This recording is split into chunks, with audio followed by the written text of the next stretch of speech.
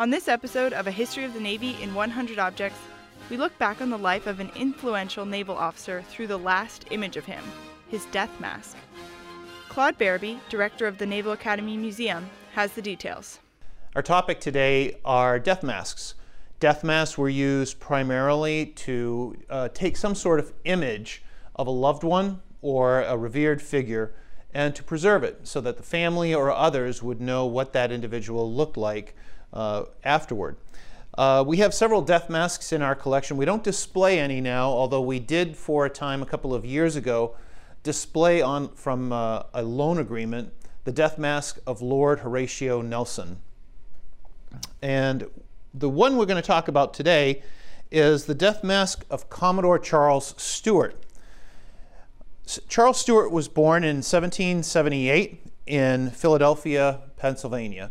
He was a childhood friend of Stephen Decatur and Richard Somers and served with those two during the First Tripoli War.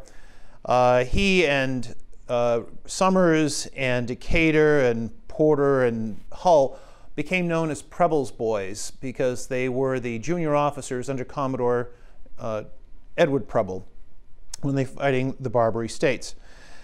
Stewart has actually one of the more illustrious careers in the United States naval history, but nobody really knows that much about him. Stewart had become a lieutenant in 1798 in the U.S. Navy, which was unusual. His commission actually predates the creation of the Department of the Navy by about a month or so. It was because he had already commanded a merchant ship at the age of 19. And so he goes on to serve under Commodore John Barry on the USS United States. After this, he goes on to command his first ship. He is 21 years old when he commands the Experiment during the Quasi-War against the French. Is a lieutenant and commands Siren in another ship during the First Barbary War, and in fact would go on to command at least 7 warships, ranging from a small sloop to the largest ship of the line we ever built. Stewart's real glory, though, came during the War of 1812. He is one of the captains who proposes to the president that the United States Navy should not hole up in New York Harbor, as the Secretary of the Treasury, Albert Gallatin, had suggested. Instead, he would go on to serve as commander of the USS Constellation when she is blockaded by a superior British squadron off of Norfolk, and is able to, with some very innovative methods, protect the ship from that superior squadron. In January of 1815, he is commanding the USS Constitution, and in fact, he commands the Constitution for a longer period of time than any captain in U.S. history, especially during wartime. He is, when he gets underway, he has just been married to Delia Tudor, who was known as the Belle of Boston. Her father was William Tudor, who was the first Judge Advocate General of the United States Army and had actually given George Washington his commission during the Revolutionary War. He is about to get underway and his wife says, "Bring back a frigate." He says, "I'll bring back 2. So in January of 1815, he's patrolling off the coast of Africa when he receives word from a German merchant ship that the Treaty of Ghent had been signed.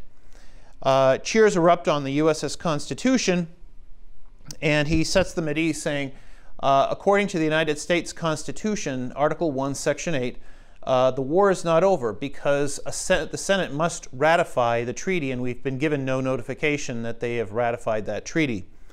Consequently, the Constitution goes off and a few days later encounters the HMS Cyane and Levant, 2 British warships. He takes them on simultaneously and defeats them in a very short period.